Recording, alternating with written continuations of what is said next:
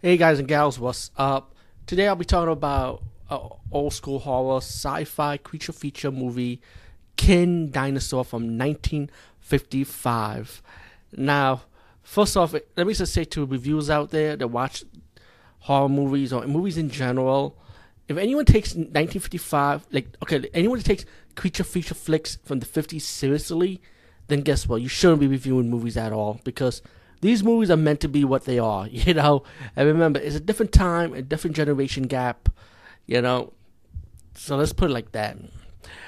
King Dinosaur is about a movie about this planet nearing Earth, and all these scientists trying to figure out how to get to this planet.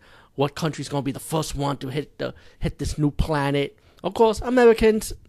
And you get two guys, two girls, astronaut. They go to ship. They crash and landed on this new planet that is like an Earth-like planet, but in reality, it is an Earth planet after all. Once they test the air, water, whatever, they realize, hey, we could take our suit off.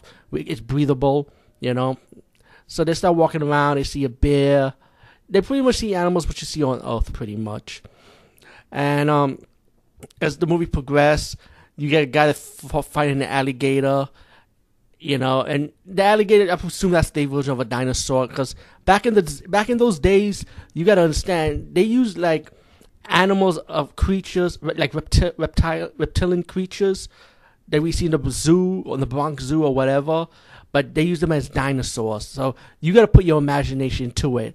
Even though they had the technology, like the clear animation, to make dinosaurs during those times, like Brontosaurus if they want to, or Tyrannosaurus Rex. But no, this isn't one of those cheap budget movies. We want to go the cheaper route with this, So let's use reptilian creatures to pretend they're dinosaurs. And that's what I'm saying. Don't take it seriously, It's a different time, different era. This is what they want to work with, right? So as the movie progressed, the guy got injured from the alligator, and he was kind of like almost losing blood, but he was all right, When the other team had to go back to the rocket ship to get supplies and come back for them, the guy fought a giant insect, which is a giant ant. Like it's a small ant, but it kind of like blow it up to a giant ant. And as the movie progressed, the other two couple go to the mountains. They get stuck. They start witnessing a battle between a giant iguana versus a giant alligator. And then they have to try and get out the cave, but there was these two dinosaurs, which is two reptilian creatures, like the one I just mentioned, fighting. And then on top of the part of the mountain, you see a giant salamander watching this. And I'm like, wait a minute, is he refereeing the match, or is he going to jump in as a triple threat, Because that shit would have been funny, though, a triple threat match, which it was anyway, later on. So the two couples that was in the cave, they have to use the fireworks to single the other astronauts to come and rescue them. And once they rescue them against these creatures, they had to get off the planet pretty much. But I mean, not the planet, but the island that it was on this planet. So they got off the island, and pretty much that island blew up. Look at the planet they were on, did not blow up itself.